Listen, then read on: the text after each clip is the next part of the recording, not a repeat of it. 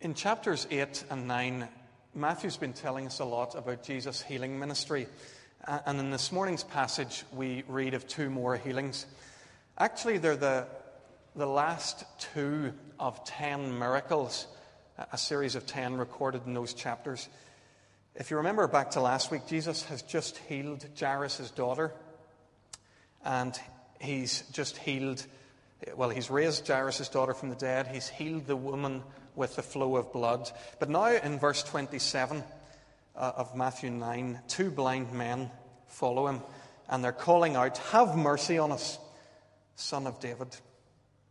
These blind men, they're like a lot of the people whom Jesus healed. They're outcasts again.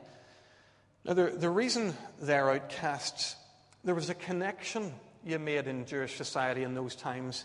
If somebody had a disability, you made the connection that was because they were sinful, because they had done something wrong. You might remember, do you remember Glenn Hoddle, when he was England boss, made a complete Horlicks, making a similar sort of connection, that people with disabilities have maybe done something wrong, and he made that connection. It's one that we wouldn't at all make in our culture, but it was very prominent in the culture of Jesus' time. So these men are not only blind, but they're outcasts because they're regarded as sinful men. It's always interesting to see what people call Jesus when they approach him. These guys called him Son of David. Now that's hugely significant. Son of David might be a very vague term to us, but it's very, very concrete in the culture of Jesus' time. For God's people, they were waiting for the Son of David. Hundreds of years before, God had promised King David, a king in Israel, that one day a descendant of his would become king of he would sit on a throne. He'd be king in an empire that would last forever. This would be the golden age of Israel. So all of God's people were waiting for the Son of David to arrive. People had been looking out for him for centuries now. And it's ironic, I think, that the first people who see the Son of David when he arrives are 2 blind men. These men, they fumble their way along the roadside after Jesus. They're calling out Son of David to him, and their hearts must have been heaving with anticipation. You see, they wondered whether the kingdom was really coming. They'd heard about Jesus preaching, they'd heard about the healing miracles that he had done, and along with every blind person in Israel, they're hoping that he's the real deal. Because one of the signs that the Son of David's arrived and that the kingdom of God has arrived is that the blind are given their sight. These men know that if Jesus is the real deal, if he really is coming to establish God's kingdom, then they could expect to be reading the late edition of the paper later that day. The stakes are high for these men. Whenever they finally catch up with Jesus, they follow him into the house where he's staying, and Jesus says to them, "Do you believe that I'm able to do this?" Now, these men clearly have some sort of faith in Jesus, otherwise they wouldn't have called out to him, they wouldn't have followed him. But Jesus is giving them an opportunity to declare their faith directly. I'm sure you've noticed that pattern as we have gone through these last couple of chapters. Faith is so important in these healing situations. The leper came to Jesus in faith. He said, "If you're willing, you can heal me." Do you remember the centurion's faith? So great that it astonished Jesus. We read he hadn't seen the like of it in Israel. Whenever the paralytic's friends brought him to Jesus, it's interesting, Jesus healed the paralytic on account of his friend's faith. We read there. And last week we saw again of the faith of Jairus and of the bleeding woman. Matthew makes it really very clear in his gospel accounts. Faith in Jesus makes all the difference in the world. Folks, faith in Jesus still makes all the difference in the world. Faith in Jesus makes the difference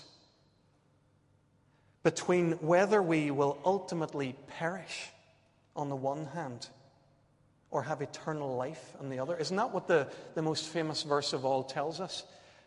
God so loved the world that he gave his own Son, that whoever believed in him or has faith in him won't perish, but will have eternal life. Who is it that doesn't perish? It's the person who has faith in Jesus. Who is it who has eternal life? It's the person who has faith in Jesus. The question that Jesus asks these blind men here is the same question that Jesus always poses to any person who comes before him. Do you believe? Do you believe that I'm able to forgive your sins? Do you believe that I can give you a new life? Believing in Jesus makes all the difference in the world.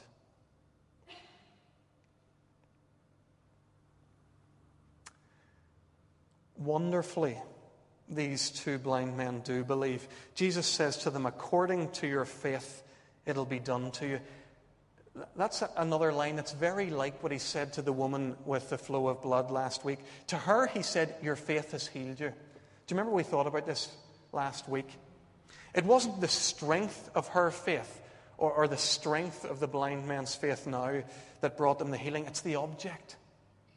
It's because they put their faith in the right place or in the right person that their faith was effective and healed them. Their faith was justified. It turned out to be well-founded. And faith in Jesus always is. I want you to notice as well how Jesus chooses to heal these blind men. He touched them. Looking back over these last couple of chapters, we see that the touching people plays a very important role in many of Jesus' healings. Last week we learned he took Jairus' daughter by the hand and lifted her from her deathbed. In a less dramatic way, we know that he touched Peter's mother-in-law. At the very beginning of chapter 8, he did something very controversial when he touched a leper who probably hadn't felt a human touch in years. And now he's touching these tragic characters, these outcasts, these blind men. Now, Jesus touched all of those people despite the fact that he can heal without touching. Matthew makes that very clear to us.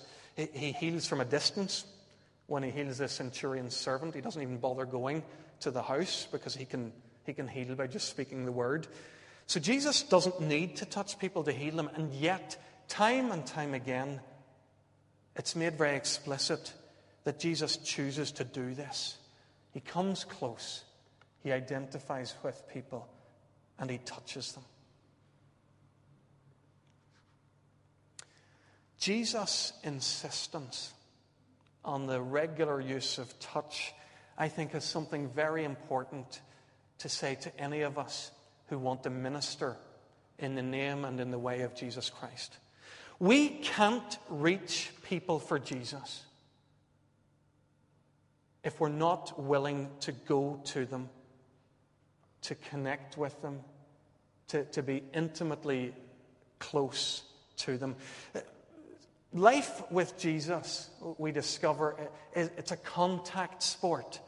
It's not a life that we move through evading people and keeping them at arm's length. It's a life that throws us into close proximity with other people. We're supposed to connect deeply with one another and with people who don't yet know Jesus. I've been really encouraged by the willingness of God's people here to do just that.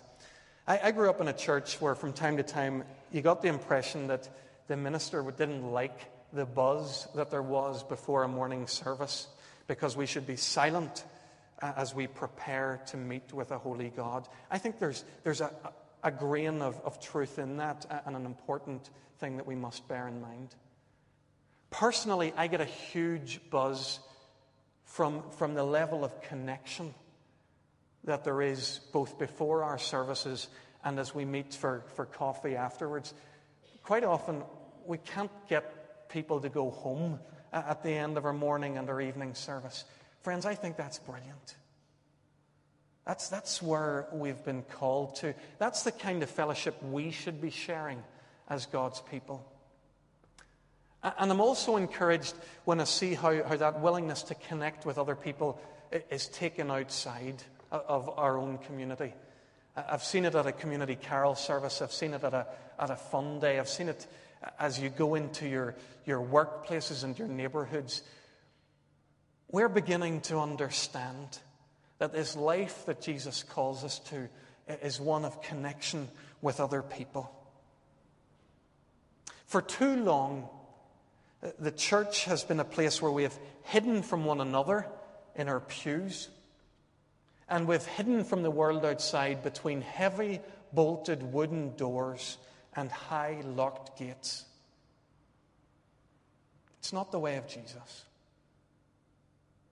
As we learn to follow him, we learn to be people who connect, who come close enough to one another and to others to touch.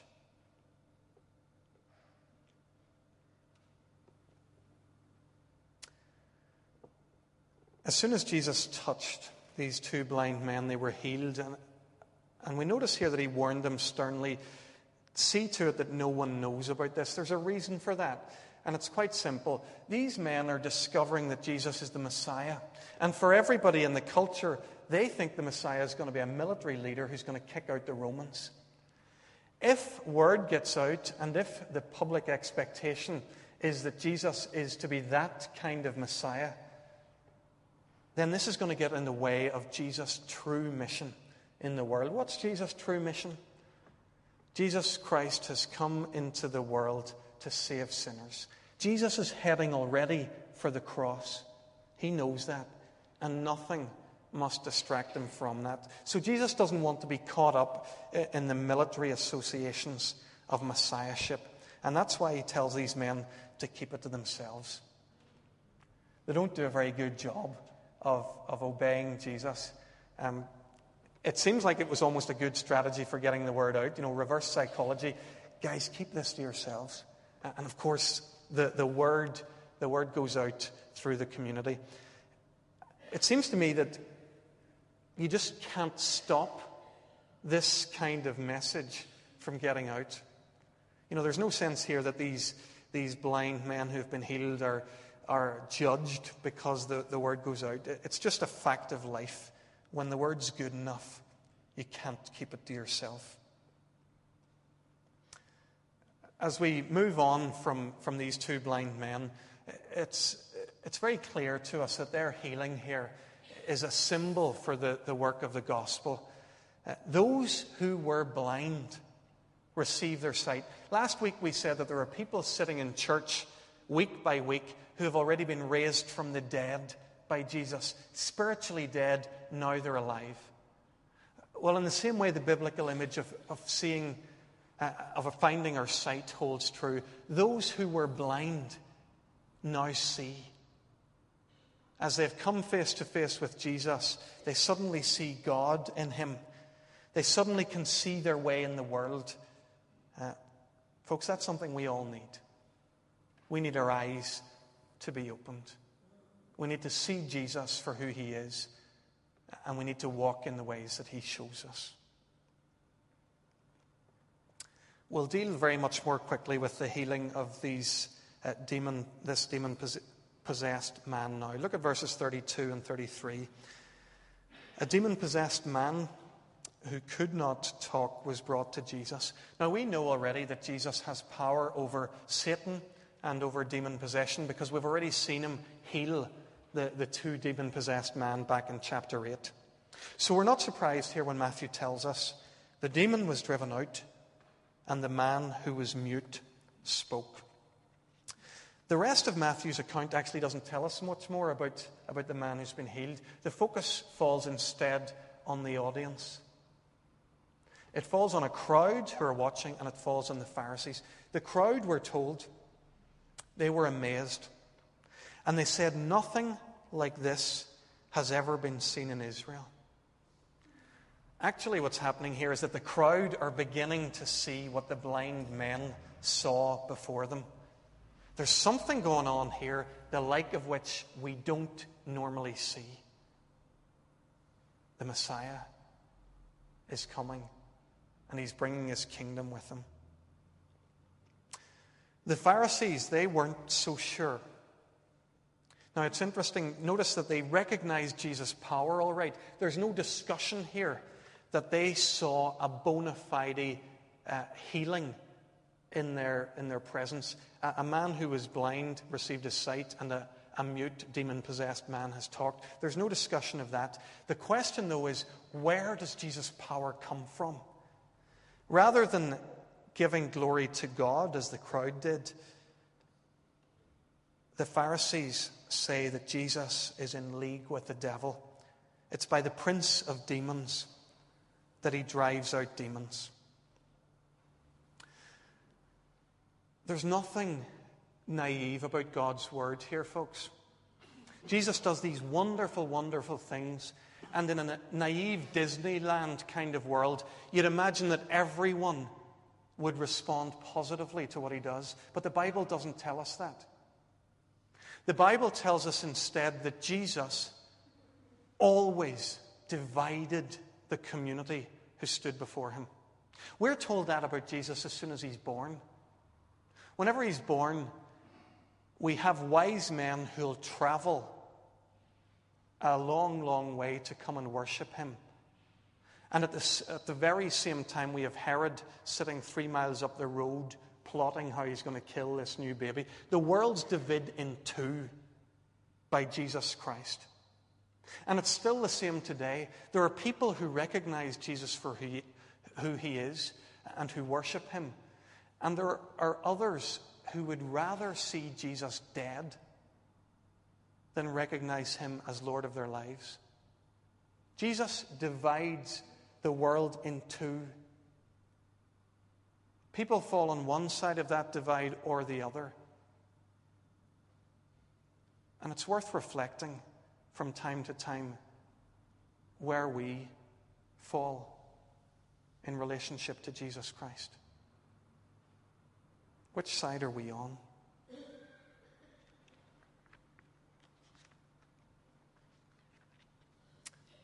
Let's finish looking together at the last few verses of chapter 9.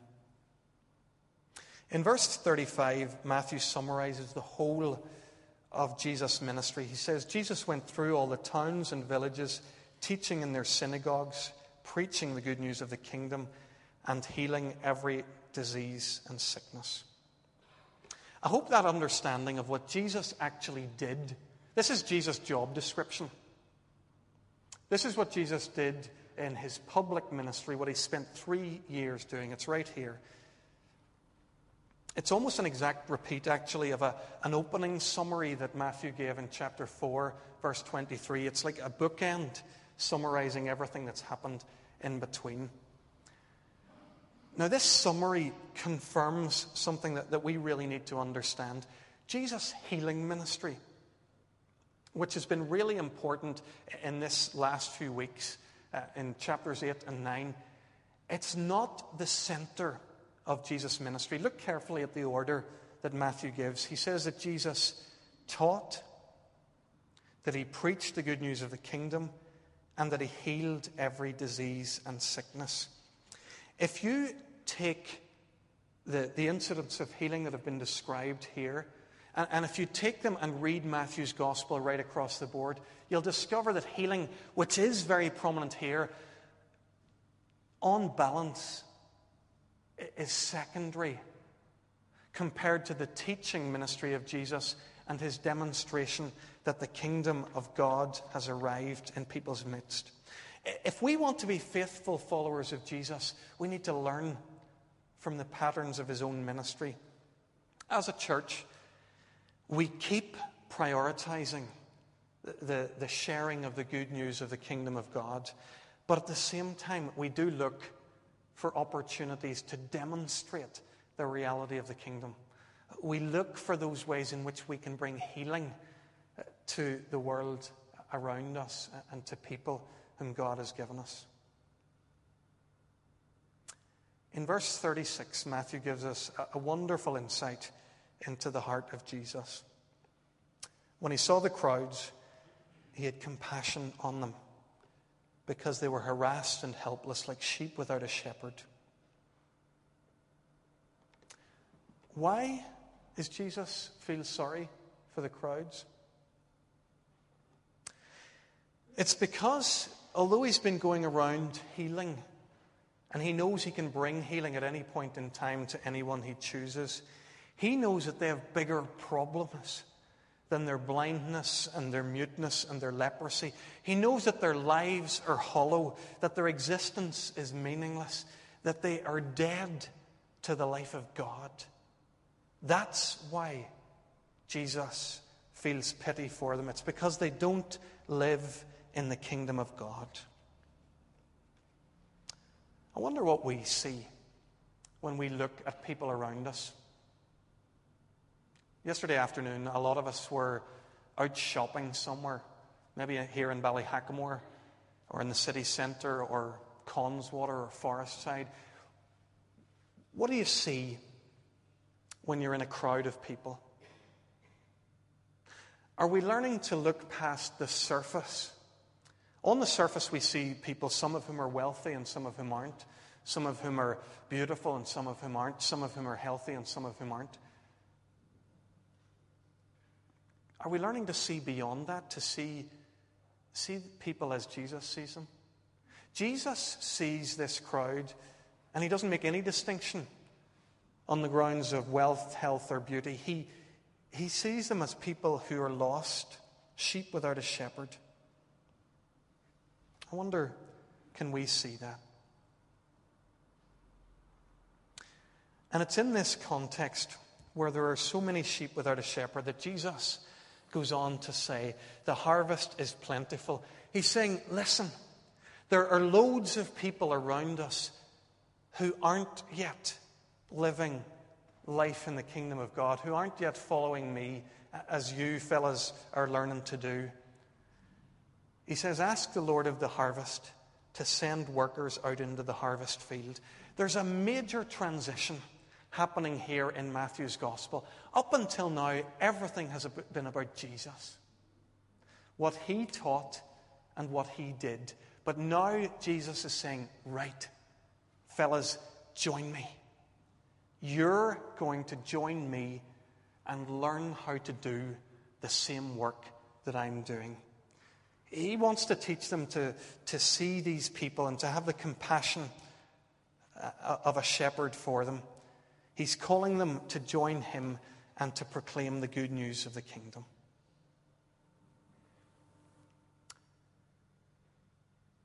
We're finished for this morning. We've actually covered 3 slightly different chunks here in Matthew's gospel. But there's nobody here this morning who sits outside of the reach and the challenge of this part of God's word. For some of us, we stand before Jesus this morning and Jesus presents us with the same question which he asked the blind men. He says, do you believe? Do you believe that I'm able to do this for you, to heal you? To heal you in that fundamental sense of forgiving your sin and making your life new. For many of us this morning, that's the challenge of this passage. The question of Jesus. Do you believe? And for some of us who do believe, Jesus begins to call us here to share in his ministry. He tells us about a harvest that's great. The harvest is still great today, friends. And in the next chapter, in chapter 10, Jesus is going to train his disciples for the work of going out into that harvest. For those of us who do know and love Jesus, the challenge of this passage is his invitation to come and to join him and to go out into the harvest. Next week, we're going to enroll into a class with Jesus. A class where Jesus is going to teach us how to reach the world for him. We listen in on his evangelism training course in Matthew chapter 10. Are you ready? Are you ready to join and to be a harvester with Christ? Let's pray.